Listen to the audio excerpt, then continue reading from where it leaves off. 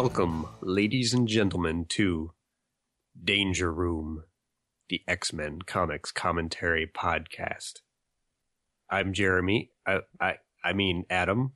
I get to be Jeremy this time. Ooh, jeez. Sorry about that. Excuse me. I wouldn't wish that curse on anybody. We have returned for the X-Men number 20.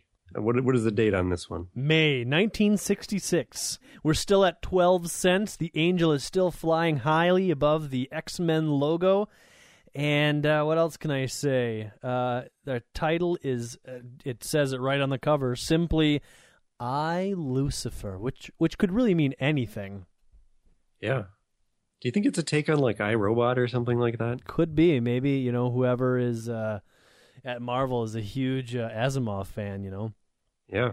And they're trying to make... Well, actually, I never read the book or saw the movie, so I have no idea, actually.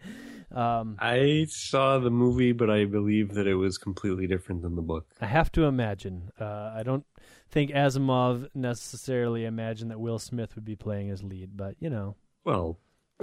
That aside... That's hardly where it differs. Oh, okay. There's other differences? Yeah. Do tell. Or not. Actually, the main character's name is Will Smith. Get out of here. It's crazy. So, on this cover, we see a kind of two different scenes, or maybe it's one in the same, because if you look at it, you see what looks like 7 X-Men in front of a bank, and then perhaps below the street, you see the Professor and Lucifer. I only count 6 X-Men because Jean Grey doesn't count. All right, she's not quite up there, but she's. I guess she's more in She's the bridge between the two scenes. The subterranean area, and she's wearing some sort of contraption on her head. Kind of looks like what are those doctor things with the round some sort of scope. That scope thing that they wear on their heads, and they swing around whatever. She's wearing something like that and some headphones. And then there's a really fat guy who's wearing an X-Man uniform who's kind of attacking Angel. And then there's another guy who's repelling the Beast. I can only wonder who these two characters are. They certainly don't reveal it on the cover. Nope. But they do say on the cover, featuring the untold story of how Professor X lost the use of his legs. Now, That's a pretty big deal. Really dropped the ball here. Oh, yeah? Well, I was going to actually confirm this because a little while ago I was reading something about how they continually retcon the X-Men. So, for example, it's like a sliding timeline. So when they talk about like the Professor and the Juggernaut in the war, I think they say it's the Vietnam War. And then when they go further on in real-time history, the comic books will then refer to them being in the Korean War. And then, so it's continually sliding as real time slides. But anyways, blah, blah, blah, blah, blah. So I was kind of reading all of that information, and at one point it talks about an inconsistency between how Professor X lost his legs. And I thought it had actually said that in that Juggernaut origin story, it said that he had lost his legs, the use of his legs in the war. But I might have that completely wrong, or the... Again, see, I'm mixing up my details, and I was going to go look into this before we recorded, but I didn't. It may have been like later on in real-time history when they were talking about them being in the Korean War, not the Vietnam War, where he says he loses his legs. But anyways, this is not the only tale of how the Professor loses his legs. Bottom line. But this is the first. I think, like I said, I mean, I'm not 100% sure if the Juggernaut issue lists him losing his legs in the Korea or Vietnam War, but whatever. Well, I don't think so. Okay. I mean, not the one that we already read. All right. Well, keep that in mind, folks, because when we get there, I won't remember then either. And that's when you can spring into action and email us. Let's see. Yeah. Now. Yeah. Now. Because we're looking for those emails, and our boxes have been coming up short. So you can reach us at dangerroom@redcapproductions.com, or you can go to www.redcapproductions.com/dangerroom, and you can click onto one of the little episodes that are there, and you can leave a comment about how awesome or mediocre, or hopefully not, but terrible we actually were. Or you can go to iTunes and look for Danger Room. You can just type in Danger Room, and I think we're like the first one that pops up. And if you go to Facebook, I think you can, not only can you just type in the words Danger Room under that little find, that little search thing, and will pop up, but you can also go to facebook.com/Danger Room. Facebook.com Danger Room Podcast. I'm sorry, you're right. I got ahead of myself there. You were on a roll. I was Sorry really to interrupt. excited. No, that's good. I mean, I like it when you correct me. Anyway, so go ahead and do that, and while you're doing that, we're going to jump right into this episode. So we enter onto the first page, expertly edited by Stan Lee. What? What? Hang on. Wait a minute. I see another bullet that says another Mighty Marvel bullpen surprise. Oh my gosh, this issue is skillfully scripted by Roy Thomas. Oh my Stan God. Lee is no longer writing the X-Men. Oh my God, another first, and you heard it here on the Danger Room podcast. And then the rest of the same guys are there. Jay Gavin's penciling it, Dick Ayers is inking it, and good old Artie Simek is laxly lettering it. Yeah, he's like, he smokes some hash. He's like, yeah, this is cool. Speaking of smoking, the two X-Men that are inside of a bank are smoking, and they don't look like any of the X-Men that we're familiar with.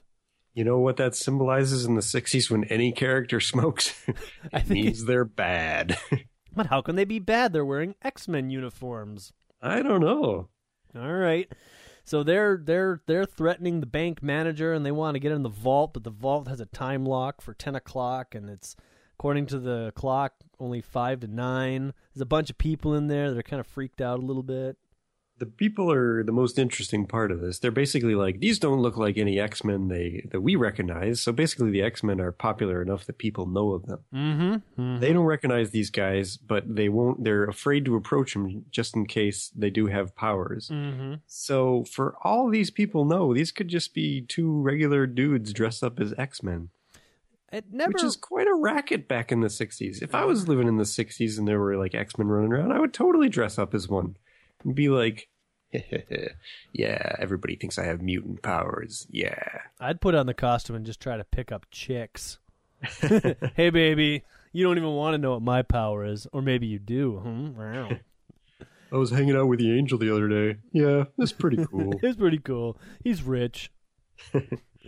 So anyways, we move on to the next page where we're still eyeballing the clock. We got a nice angled shot of one of the faux X-Men's nose, and a clock that now says 4 to 9, and he's like, I can't wait till 10. I got to get this vault opened.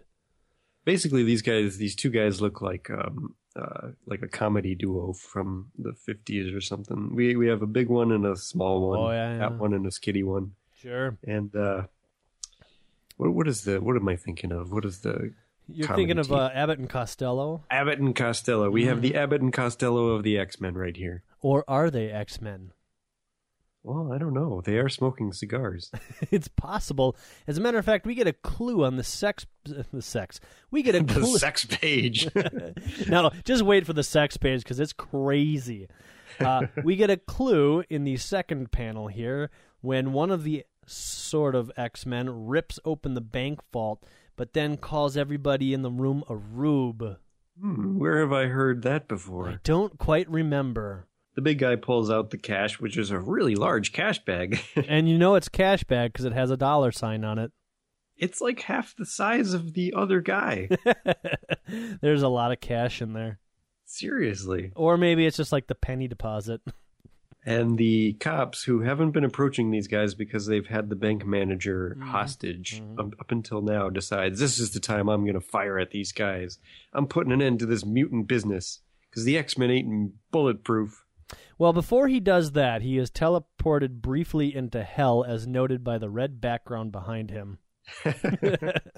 Oh, and then he fires his gun because, X-Men aren't bulletproof, right? Well, it turns out that the big guy is kind of bulletproof because the bullets sink into him and then pop out again. Where have we seen that before? I don't know. I'm sure we've seen it, though. Sounds so familiar.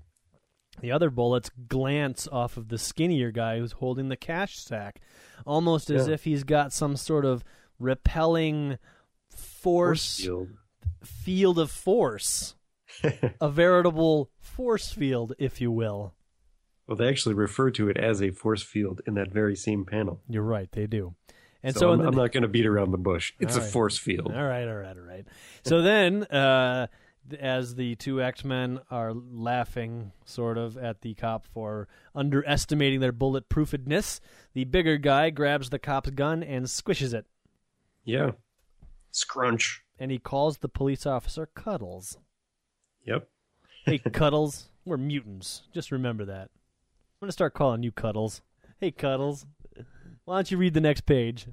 Meanwhile, outside, the cops have arrived because the burglary alarm has gone off. And the two X-Men leave the bank, and the guy with the money sack, the small one with the money sack and the baseball bat, can't be approached. All the cops try to clobber him, but they keep bouncing off of him and his mysterious force field. We did forget to mention that in the opening panel, the skinny guy is wielding a baseball bat, and even some of the bank tellers or the bank patrons are a little confused at the I've never seen anybody hold up a bank with a baseball bat before. See? Yeah, and he does say, I can do more damage with this baseball bat than a Homo sapien can do with a Sherman tank. Yeah, but the odd thing is, and correct me if I'm wrong, but I don't think he ever actually uses the baseball bat for anything. No, he doesn't. It's kind of an oddly placed prop for a guy that has a force field. But at any rate, all the police officers bounce off of him. In the next panel, all the police officers try to clamber upon the larger guy, but they can't knock him over for some reason. I don't know why. He's almost immovable, you might say. And in fact, he whips his arms up and they all fly off, and he reveals who he is. It turns out he's the Blob. But my gosh. This is what really gets to me is the cop says, so that's who he is. No wonder. Now, I didn't realize the Blob had this large of a reputation because in our last two encounters with the Blob, it was with the circus at the mansion and then in a deserted hangar where he took a few missiles to the stomach. So at no point does it seem, other than his circus fame, has he ever had any sort of notoriety. Well, maybe these guys just came from the circus and they're like, oh, it's the Blob. I saw him. Yeah, the circus must be in town. But you think if they were just at the circus, they would have known from the beginning that he was the Blob. He's got a mask on, Adam. Yeah, I guess. I forgot. That is the ultimate rule of superherodom. Yeah, just put a mask over. Don't worry about anything else. Unless you're Batman, nobody will ever recognize your voice. So then the Blob jumps on top of the car and crunches on it, I guess. And then the two guys, the Blob and the unknown skinny guy, drive off in the bank manager's limousine. The cops decide that they're going to follow them, and then we cut back to the X-Mansion where a dour Cyclops is packing a suitcase. Is he dour or is he dapper? He looks both dour and dapper, but he's definitely dour because he is leaving behind a note which explains why he is... Gasp! He's leaving the X-Men. That's what I'm trying to get to. Get out of here. He is. He can't take it anymore. He has... He doesn't even have the words to express how he feels in his heart for Jean. And what right does he have while he wields this terribly awesome power? Of which he has complete and utter control. As we've seen time after time. But he's going to now go find a doctor who can rid him of the menace of his... Like, what are they going to do? Cut his eyes out? Now, that's an interesting thought. Where does his eye power come from? Does it actually come from his eyeballs or his pupils or something in that vicinity? Or does it just happen to be... Question. Yeah, does it happen to be an energy outlet for that area on his body? You know how some superheroes can, like, shoot beams out of their fingertips for whatever reason? Like, if you take his eyeballs out, is he able to shoot anymore? I don't know. I think Cyclops is being a little bit selfish here. I think he could pluck his own eyes out and be rid of his awesome powers. Yeah, but then Jean Grey wouldn't want to date him. I have a feeling. He could put those glasses back on. Nobody would know. He'd just be stumbling around, and it'd give him an excuse to fall all over Jean and, you know, cop a couple feels and be like, oh, whoops, sorry, baby. Oh, I'm blind. I can't see a thing. Interesting. Uh-huh. This is what would happen if Jeremy took over the... Wow. I have just blown my own mind. Anyways, So we're back at the library, and nobody yet knows if where Cyclops is, or cares really in this panel. I did want to mention that this isn't the first time that Cyclops has talked about leaving the X-Men, so it shouldn't come as too big a surprise. He does talk about leaving the X-Men quite often. Hopefully this time it's for sure, and it's done. Like we just wrote him out of the comic book, and he never comes back. So anyways, the rest of the X-Men are in the library, and Angel is trying to help Jean get a book down, but apparently she feels the necessity to remind him that she has telekinetic powers and doesn't need his help. Well, see, the thing is, how does he know which book she wants to get down unless he sees that she's already removing it with her telekinetic power? Or perhaps they had a discussion about it, I guess. I don't know, but I hate these... Gee whiz, Warren, I sure would like that copy of War and Peace. Well, I'll get it for you. Let me take my shirt off and fly up there real quick. Oh, I can use telekinesis. Natch. I really get tired of these panels where I think they're trying to do some level of character building, but it always seems to come off pretty corny. Hey, remember that panel or that page last issue that had a lot of words? Yes. This page does, too. And this entire issue has a lot of words. This Roy Thomas fellow, he's a wordy fellow. He's even wordier than Stan Lee. I got to imagine that Roy Thomas wrote the original script, gave it to Stan, and Stan's like, nah, son, let me tell you about comic books. You're going to need about 3 times more words. He's like, what do I... All right, let's put this book scene in here so I can get 20 more words in. Bobby is watching the boob tube, as he calls it, and says, hey, everybody, come on over here and check this news out. It's crazy. And Beast is like, well, I don't feel like watching the TV. I'm studying. But it turns out that Bobby's right. They are reporting about the other X-Men members who were robbing the bank, of which we know one of them is the Blob. Natch. So they run into, or actually Beast runs into the professor's office, where the professor is busily working on a new installation of a new Cerebro, because the last one got destroyed last issue, or actually issue 18. Yeah, I don't understand why the X-Men always feel the need to run in to tell the professor what's going on, because every time they do, he's always like, I know that already.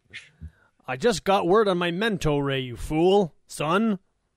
Yeah, I don't think the professor knows anything. I don't even think he has like the ability to read minds. He's just faking it. He's super insecure and defensive, so when they come in and tell him something, he's like, yeah, I know.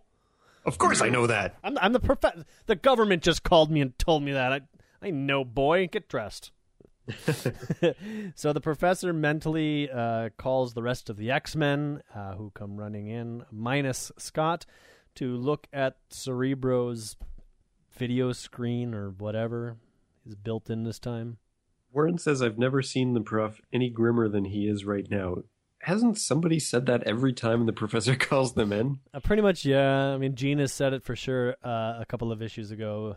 I think maybe in the Juggernaut issue there was some, oh my gosh, he's so grim. Yeah, he is like, he must be getting grimmer and grimmer as the days go. I think he's just getting senile. I'm grim, damn it. Oh my God, this is the worst threat we've ever faced. Professor, it's just an ant infestation. Oh, he is so grim right now.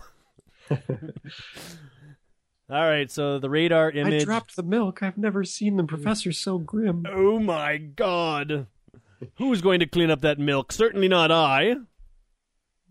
So using the radar image beam, Cerebro's radar image beam, they project the image of the 2 mutants on the screen, and immediately they recognize them as the Blob and Eunice the Untouchable. So the Beast is so angry that he's pounding his fist going, ooh, that's Eunice. I'm going to shoot him with my gun again. Yeah, basically he's like, remember back in issue 8 when we told Eunice that he's not allowed to ever use his powers again? Well, we're going to get him. We should do that again. So I think what we've learned here now is that there are 2 mistakes that we've made. We let Eunice go, and we let the Blob go. Yeah. And now they've teamed up, and they seem to be somehow getting revenge. I hope there's no other mistakes of that nature in this issue. Yeah, just want to put that out there. Letting people go appears to be wrong, so hopefully they haven't done it to anybody else in this issue. Yeah. the professor says, "Beast, settle down, boy. You don't know if that gun is going to work. Something might counteract it." Which, how does the professor know that? I don't know. Doesn't. But he also detects a mysterious entity who might be in control of the Blob and Eunice somehow. Mm-hmm. And then we wonder... He tries to think about it. Who could it be? And he goes through a list of all of the villains. Not all of them. Faced in the past, except he can't remember which one it is, because the one that it is has a mental block. Well, there's actually two names missing from here. There's the Stranger and the Toad, so it could be one of those two guys. Well, yeah, the Brotherhood of Evil Mutants, I suppose. Yeah, and you don't see the Scarlet Witch or Quicksilver in here, so... The professor, he's not very good at this at all. So, anyways, he does say that there are some mental screens up. But before that, somebody wonders where Scott is. And the professor says, yeah, he's not here, but we don't have any time to worry about that. Let's go. Yeah, they got his letter. They basically said, oh, look, he left us. And then they're like, well, and the professor, he's, of course, I knew that already. The professor says, as he sends out the X-Men to go get changed, that he must build his mechanical memory inducer. Thank goodness. I was wondering when we would get a ray or an inducer. And we have one. Well, we've already had a radar image beam. Oh, and then right in the same panel, B says, I'm going to get my ray gun.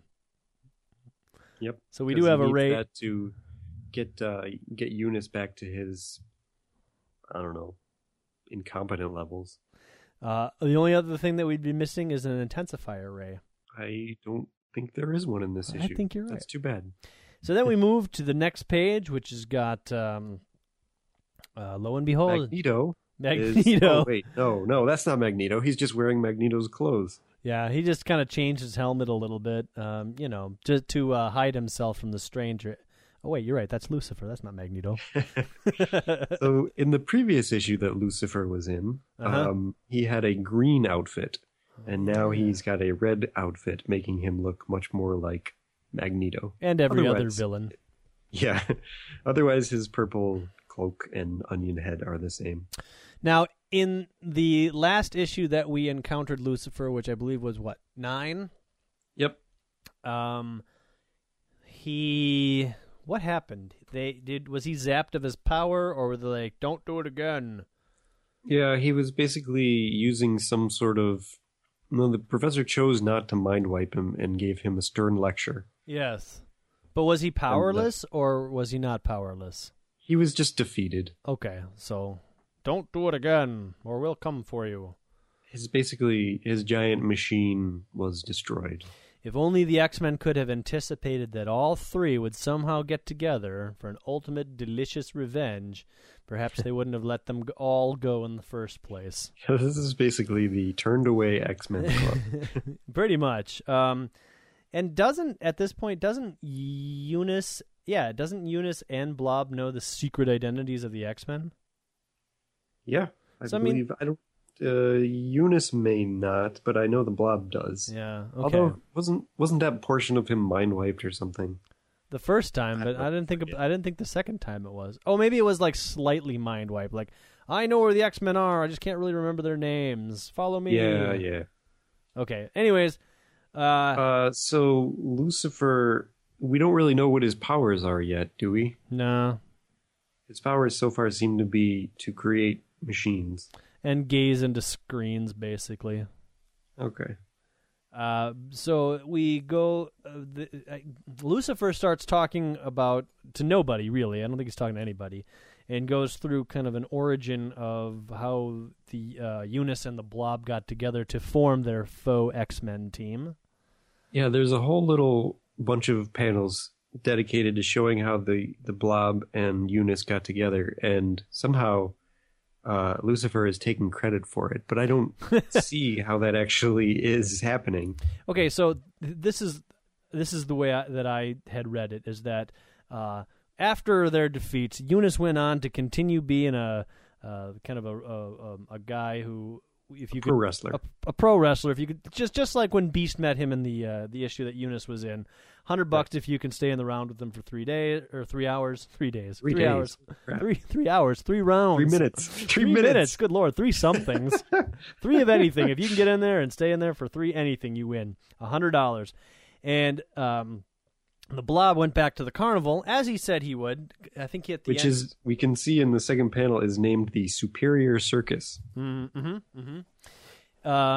And so, because Eunice is touring. Oh, I didn't even see that before. So Eunice the Untouchable is touring with the Superior Circus, and the Blob is like, "Hey, this is my circus. I'm not going to share the stage with that guy." And so he jumps in the ring, and they have a little fight, and they realize that they're both mutants because Eunice isn't getting the expected outcome that he would expect, and the Blob is not taking him out like he would expect. Meanwhile, as you said... sort of implied that Lucifer tips them off to the idea that each one of them is a mutant to the other. Lucifer is taking credit for gently planting all of these ideas into their heads. And then also maybe that they're touring together. I'm not really quite sure about that. It's unclear what Eunice is doing, but he's taking credit for it. On the next page, it's definitely unclear what Eunice is doing because he's basically back-humping the Blob. Yeah. And at this point, they both realize that they're mutants, and they want to talk a little bit further, which is also supposedly an idea that's planted by Lucifer. Yes. So they meet inside of the Blob's trailer, and they talk about their past, and they both realize that they both encountered the X-Men and had some falling out with the X-Men, and now for some reason they want revenge, which could also be planted by Lucifer, I guess. And their plan is to frame the X-Men by dressing up in X-Men costumes and go on a robbing spree, which also seems to be planted by Lucifer.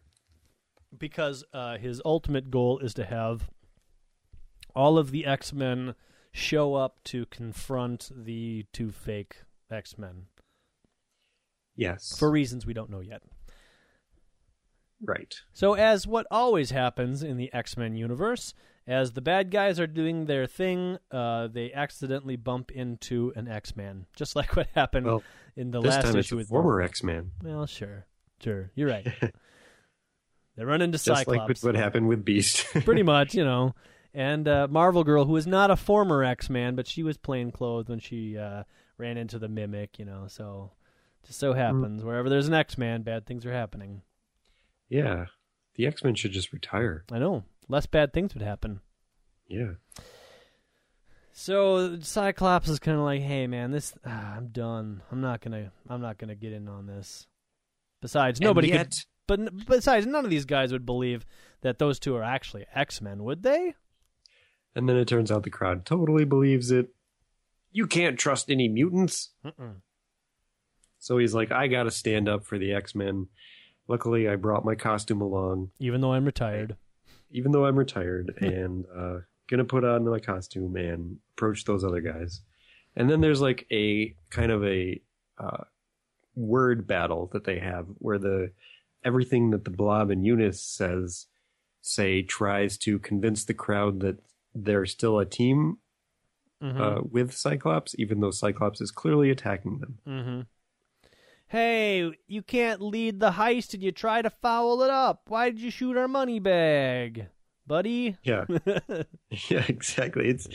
I don't know. The audience is not given a lot of credit for being very intelligent. On the third panel... They're probably not. I mean, the idea is they're a mob. That's true. On the third panel in page 8, while Cyclops is shooting the light post, they are all transported into limbo, as indicated by the white background and no other lines.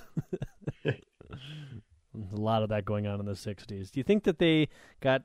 Let me think about this. They got paid. They probably got paid per page, so they just kind of got rid of backgrounds a lot. They probably sped things up, and they were like, it's just going to cover up my backgrounds with all the wording anyway. If you guys weren't so wordy, maybe I'd draw a good background. I mean, they didn't even try to color this one. It's ridiculous. All right.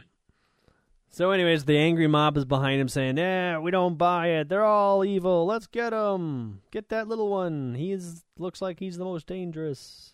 Yeah, so they go after the most dangerous. Always a smart idea. Yep. So, luckily, the most dangerous runs away. Yeah, luckily the most dangerous is kind of a wimp. So he runs away. I failed. Instead of helping, I've merely allowed them to discredit the X-Men further. Woe is me. I better go tell them. He, of all people, should know that at this point the professor's got to know what's going on, right?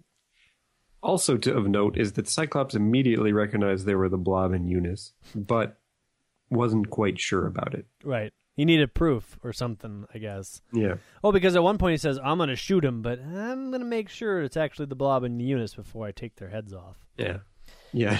Or something. I'm going to shoot at them, but not hit them just in case they're mutants. Or they're not mutants. So he takes off. Oh, yeah, absolutely. So he takes off running, and Lucifer starts pounding his fists like, what? I wanted all of them, not just one. Oh, but maybe... Then he realizes he may have spoken too soon because Angel shows up. Mm-hmm. And if Angel shows up, the other X-Men cannot be far behind, even though Cyclops just showed up and left. So in your panel, page 9, panel 2, under his little onion head mask and above his goatee, does it look like he has 2 teeth? I count 3 teeth. Okay, 3. All right. It looks like there's a big space in between those 2 teeth, so I don't know. Looks like our friends had some dental work done. Yeah, he's got his mouth open, and the teeth are colored. Or else he's got a serious underbite there too. Yeah, I'm just imagining they forgot the line there. What I did notice at this page from that panel and the bottom right panel is that I've realized that the Lucifer is actually Shaggy from Scooby-Doo. Mm-hmm. He's got the goatee and everything. Yeah. I imagine that's how he talks. Oh, Professor! Zoinks! Want a Scooby snack? Have my plans all come to naught? Does only one X-Man dare to attack my costume dupe, Scoob? Right or roll. So then the other, 3 X-Men show up, Angel, Iceman, and Beast. And the Blob, he keeps playing it up like, hey, it's about time you boys showed up. Yep.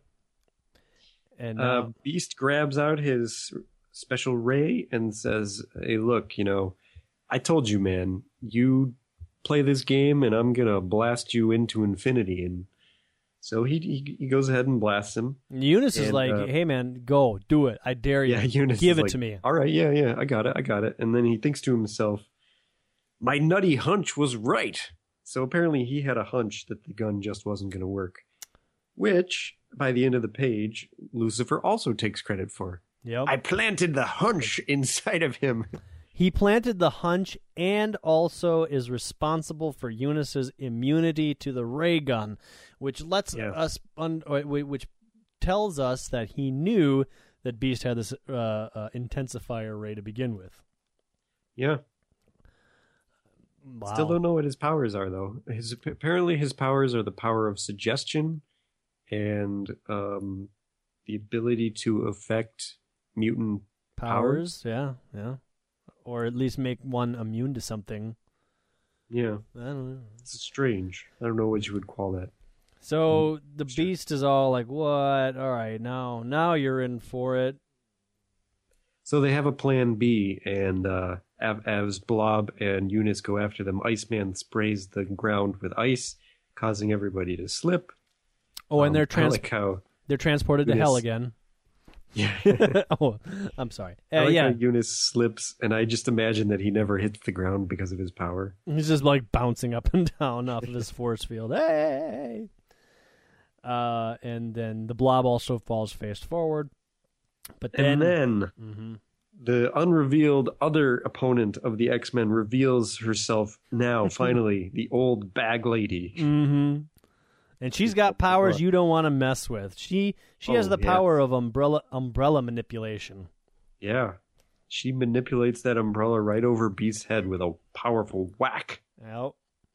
Yipes, says Iceman. Now what do we do? There's a cop on the scene who Angel feels that he must divert his gun away from Hank and Bobby. So he's like, up here, officer, see the nice birdie? Yeah, and the police officer just starts firing away. Yep. But he says, I'm just going to wing you. I don't know. Dun. Yeah. There's I think if you were, I don't know, it looks like a crime is being committed by a bunch of costumed freaks. Would you really try to wing one of them, or would you just try to shoot him in the face and be done with it? Like, I don't know, man. I think when you go to the sergeant with your report and you're like, I shot the angel in the face, they're like, good job. Just file that in the circular bin. No need for any more paperwork. Well, luckily, the angel practiced for an extra hour this morning, evading. Yeah, just in case. Even if the guy was trying to shoot him, he was ready. Yeah. That adds to the professor's power. He's also got precognition. Yeah. Angel, I think you're gonna need this. So I want you to practice evading bullets all morning. Okay, Professor. Mm-hmm. I don't know why Iceman is on the ground. I guess he slipped. Yeah. Beast is still recovering from his brush with an umbrella. I'm not exactly sure what all's happening here, but Blob and Eunice are closing in on them. Yeah, and then so all of a sudden, boom, or I should say, whoom, and they say, wow, what was that? It's Cyclops, he's back. So Cyclops blasts the ground from underneath them, causing them to fall down into the subway and land on a subway train.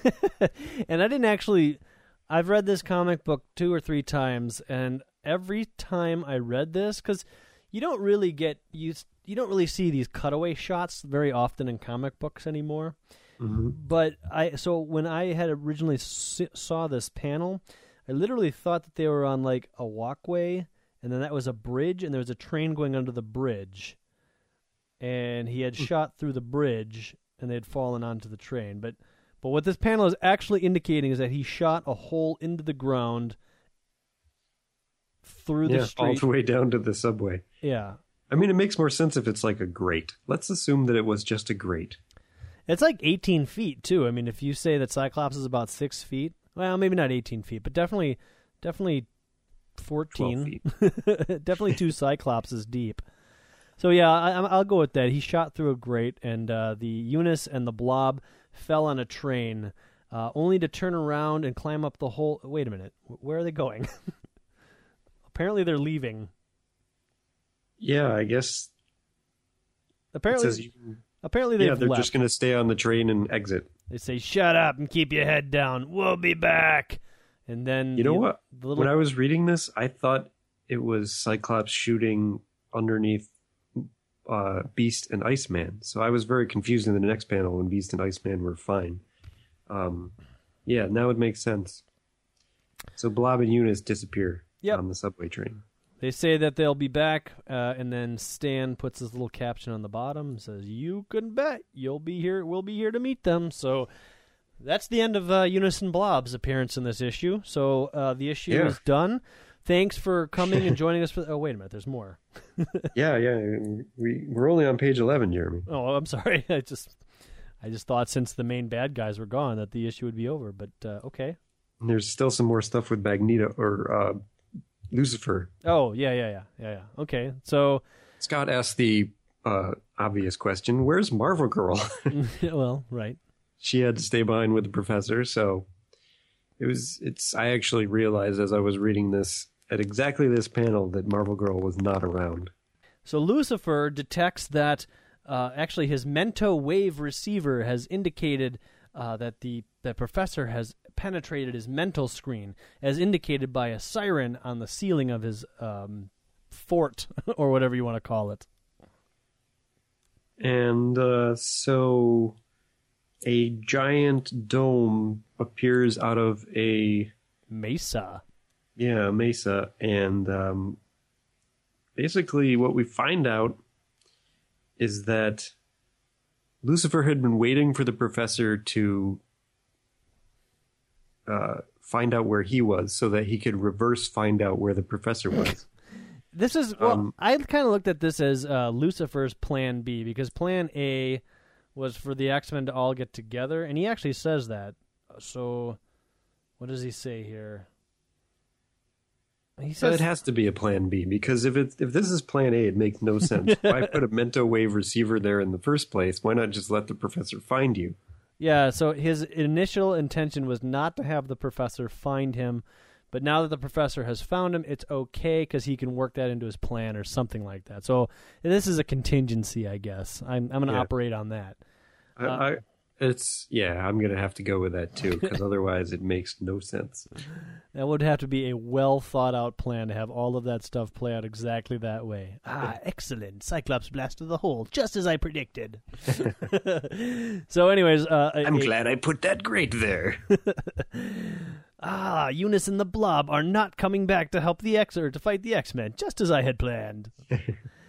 So a giant dome pops out of the mesa and just keeps on going up. I mean, there's a lot of pistons there, and it's apparently got a huge gun. It's going to blow away the sun or something. No. It blasts energy into the atmosphere. Yeah. For what we do not know, but Lucifer reveals that the first part of his task will be completed and the world will be ours? Yeah, he says ours. He says that his potent beam will ride his own mental waves back to their sources, back to the professor himself. So this giant blast, I guess, is his potent beam. Yeah, and who is this ours where he's referring to? He's not working alone. Well, he's been talking to himself for quite a while, so I can only imagine that his ours is his multiple personalities. He's nuts. He's basically just some crazy man. He found this thing in the mesa. He's like, oh my god, this is awesome. All right, so at that self-same instant, a continent away... back at the mansion. Jean Grey is hovering over the professor's shoulders. Entirely uselessly.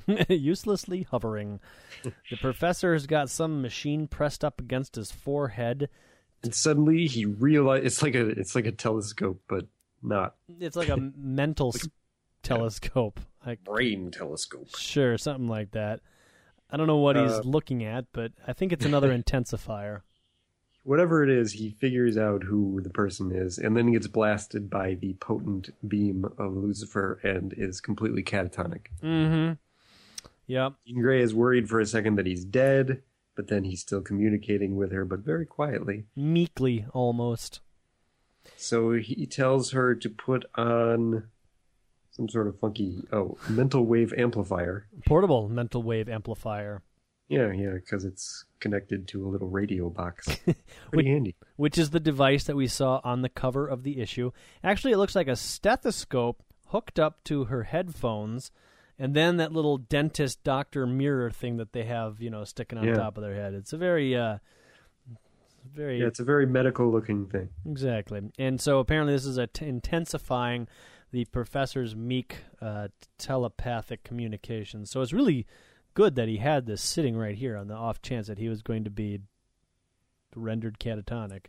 You always got to have an intensifier handy. Yeah, and this is the professor. He likes his intensifiers. So he says, listen, girl, I got a story for you. Rather than worrying about the X-Men and Lucifer, let me tell you about the days of yore. Back when I was a traveler and I drove jeeps. So rather than just getting to the point and telling Jean Grey the point of the story, which I won't jump ahead and let you know, he goes back to tell this entire story leading up to the point of the story. Yes. Basically, the professor used to be Indiana Jones. Mm-hmm. Bald Indiana Jones. Bald Indiana Jones. With a yellow shirt. With a yellow shirt / jacket. Mm-hmm. I don't know. I imagine it's like Indiana Jones's leather jacket, but yellow. Yep, absolutely. And he goes to this strange city in Tibet, and it turns out the city is under the mysterious rule of an unknown presence, and everybody is terrified. Mm-hmm. To cut the story short, it's very exciting. The professor arranges for there to be an overthrowing of this dictator because he wants to help people get over their oppressors. But why, Adam? You're forgetting the fundamental reasons of why. Because the professor has mentally scanned the building and discovered electronic machineries that are made by an alien technology inside the castle walls, and realizes that all of the people inside the castle are in some sort, or inside the city, this walled city, are under some low-level mental control. That's why, Adam. That's why he wants them to rise up. Okay. So, I'm cool with that. I mean, yeah. So he meets with some of the rebellion, or he forms the rebellion. I mean, this all happens in the span of like 45 minutes. He shows up, he's like, hey, anybody want some rebellion? They're like, yeah, actually, I'll take some of that. Yeah, a little bit, And so while they're planning their meeting, another guy who is a double agent or who knows what, I guess he's maybe under the control of what's his face? Lucifer, decides to cut down the chandelier, which falls from the ceiling and smashes into the professor's legs, thus rendering them useless. Oh, no, that's not what happens. No. The professor discovered the treachery mere microseconds before he cut the rope, so he was actually able to sidestep out of the way of the chandelier. Yes, and in fact, everybody at the table is saved as well. Yeah. They decide that they need to act quickly since they are on the Lucifer, or the mysterious agent is onto them. Yes, because by now the professor's been there for about an hour and a half, and everyone's like, come on, is this revolution over or what? So somebody says, hey, I know about an underground passage we could use. Yep, and they run into it. Lucifer's like, of course I know about that. Mm-hmm. And he has it booby-trapped. Uh-huh. So first the walls start crushing in, like in Temple of Doom. Mm-hmm. And the professor mentally discovers some wires to make it not close in. Yep. Which, I don't know, that's somehow part of his powers. He's done it before, so I guess I can't complain. Nope. He can mentally detect the presence of people and wires. But as he pulls the wires to stop the walls from caving in, a giant ball of fire comes rushing down the corridor and burns his legs beyond recognition, thus rendering them useless. No. Oh, no. Actually, he luckily managed to notice a hatch that would release water into the area. He pulls that hatch. That's the stupidest thing I ever heard. Oh no, fire! Luckily I noticed a hatch which would allow water to enter into the thing right on top of the fire. Okay, our foe has failed again. Yeah, and you're right. And then, now that the fire is gone, I'll just pull this other lever and the water will disappear. Yep. For a bad guy of Lucifer's nature who already knows that this corridor exists and must have some level of plan for when the rebellion comes. I mean, he's putting a little too many trapdoor levers in there to, save. Yeah, if you have fire, you don't want to put water as an alternative trap. You might want to route the water on the other side of the castle, so it's not next to your fire trap. Yeah. But anyways, he doesn't, because he's not very good at building codes and whatnot, so he's about to pull a handle, and he's got lots of handles at his disposal. He's only used a few of his traps so far. It looks like he's got 3 more at least. When all of a sudden a even larger blooming onion head appears on the video screen, and the Supreme One, he calls him. Yeah, he calls Lucifer Agent 1. Mm-hmm. Our relay systems record that part of the equipment is destroyed. You must leave now. So he does. Yep. He runs away without too much complaint.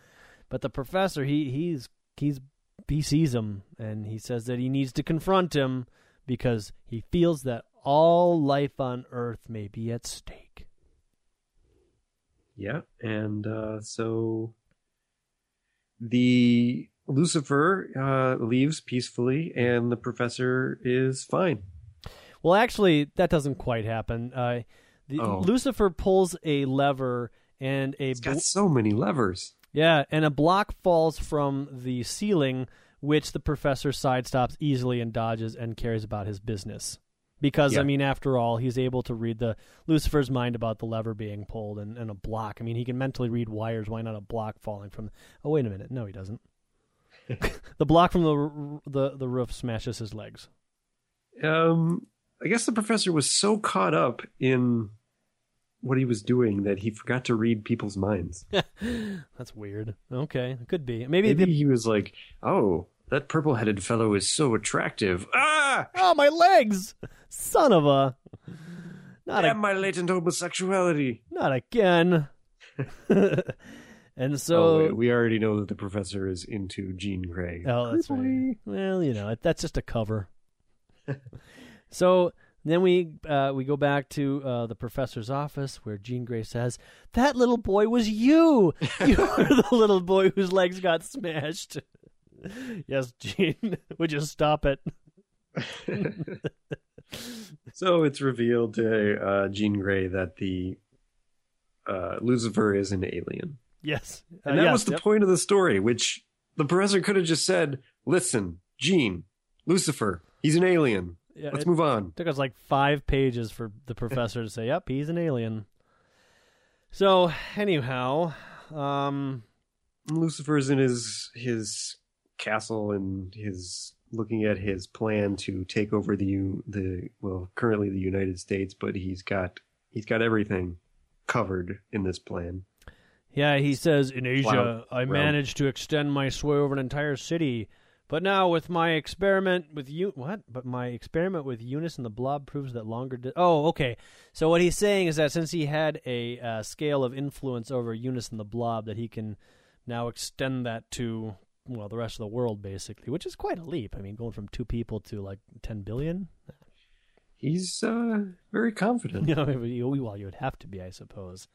As far as he may not even be on Earth at this point, I'm not sure. Yep. So Awesome Blossom calls, and he says, at last, now is our time to strike. We need to get Dominus down there. Let's get Dominus on the job. Yeah. And he's also got a goatee.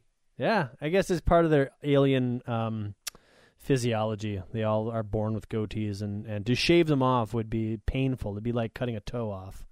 Well, they're actually kind of like, they look like razor blade goatees, so maybe they also use them for cutting cheese or something. Maybe it's like a chin gill. They're like pulling, carbon out of the air with their chin gills. I'll stop you with my chin blades. Yeah. Oh. So, I don't know where the X-Men are. I can't remember. Okay, as far as I can gather from this panel, the X-Men have been hiding out all day. In a fort. A metal fort. Yeah. It's like one of those giant canisters that you find on the docks. Yeah, like a cargo shipping container. Exactly. They seem to be hiding out in a cargo shipping container. Yeah, so... from the dangerous mob that threatened to get them before. They've been playing cards, waiting. Yeah, without the professor there to give them confidence, they're like, oh my god, the broom lady, she's still out there. I don't like the looks of her. So they managed to get back to the mansion now that they feel that the coast is clear. And Marvel Girl reveals that the professor has been giving her directions for a beam distorter for the Beast to build, which will allow the professor to get out of his catatonic state. Mm-hmm. So they put that together, and it is in fact a space helmet, which they put on the professor. Yep. They also... Oh, I guess not. I thought maybe they changed the professor's clothes, but I must have been getting confused with the yellow leather jacket. So after a quick briefing from the professor, Jean Grey is like, oh, anything's... Or the professor's like, you can take that thing off your head now. And Jean's like, oh, anything's better than wearing that gadget for another minute. To which Cyclops is like, quiet, Jean. Lucifer almost beat us before. If he's stronger now... Yeah, and normally you would think that that's just something that, Cyclops does, because people do that to each other all the time in the X-Men. But then, quiet boy. A panel later, she's like, the waistcoat snapped at me a while ago. How could I have ever thought he might care for me? Yep, as they pack up all of their boxes and suitcases. What are they doing? What are they packing? They're getting ready for Christmas. They pack all their Christmas presents onto a brand new X-Jet that the professor reveals that he had bought a little while ago, but I had purchased this plane several weeks ago, but our encounters with the Sentinels and Magneto kept us too busy. But in the last issue, he said, Magneto's like, these many months that I've been up a year with a stranger. I sense another time conundrum. Several weeks, months. Well, we figured that, I don't know. Okay. All right, anyways, so they get on to what... Why didn't they use it last episode when they used that stupid X-copter? I don't know. I got to imagine that Jay Gavin or whoever's drawing this is like, I want to draw a plane. Planes are cooler. But actually, the answer is Roy Thomas. Roy Thomas, the new writer, has decided that the X-Men need a plane. Makes sense to me. I wish he had just said something different about it. Like, I got this new plane. It's cool. Let's do it. Apparently, it parked in the garage of the mansion. Yeah, well, yeah, where else are you going to keep it? Garage. They do explain that it has been especially fitted for short takeoffs and landings, so that's nice. And they maybe that's why they had to use the X-copter, because Mimic was really far away. That could be. So they take off, and we're treated to a nice picture of the X-Jet flying up through the moon, or in front of the moon, I should say, or sun. I don't know what that is. Just like E.T. I see Elliot pedaling, and Beast is on the front with his blanket over his head. And then we get next issue, The Startling Sinister Secret of Dominus. That's the end. That's it. Wait, it ends like that. What? Once again, the X-Men don't do a damn thing the entire issue. Well, they beat they beat Blob and Eunice. I would say that the subway train beat Blob and Eunice. Yeah, but Cyclops forced them onto the subway train. I mean, you gotta give some credit. He lent a hand, I suppose. On this sliding scale of the X-Men losing every time, this counts as a victory. What? All right, fine. The scale is so low. The bar has been set pretty low. The bar has been set very low at this point. If it even appears that the X-Men might have had something to do with the victory, we chalk it up to a victory. Yeah. Since I don't think there's been a decisive X victory yet. Well, didn't Iceman beat Magneto? No, because the Stranger came flying around the corner and chased Magneto off. Oh, yeah, that's right. Well, they beat the Juggernaut with the help of the Human Torch. That's true. All right, I'll give them that. They beat the Juggernaut. And really, the Human Torch didn't do anything. Yeah, he was just kind of a distraction. Yeah. All righty then. Well, I got nothing else. Okay. Well, this is good, though. I thought that Roy Thomas taking over, he's working with the stuff that's been provided before, and he's trying to do some different things, and good for him. He's a wordy gentleman, but his words weren't that bad. They weren't too bad, and I don't. I believe that. I don't think that this is the last that we'll be hearing from Roy Thomas. No, not at all. For better or for worse, and I hope Dominus is the coolest villain ever. I hope so, too. I hope it's not really just the Onion Head referring to himself. I'm Dominus! Hey, everybody, Dominus is coming. That's me. Here I am. Okay. All right, gotta go. Speaking of going, I think that's it for us this week. Adam, anything else you want to add to this? Oh, Lord, no. Okay. Until next week, this is Jeremy and Adam saying that the Danger Room is closed. Hey, that was pretty good. There's an old saying in Tennessee, I know it's in Texas, probably in Tennessee, that says, fool me once, shame on you. If fool me, we can't get fooled again.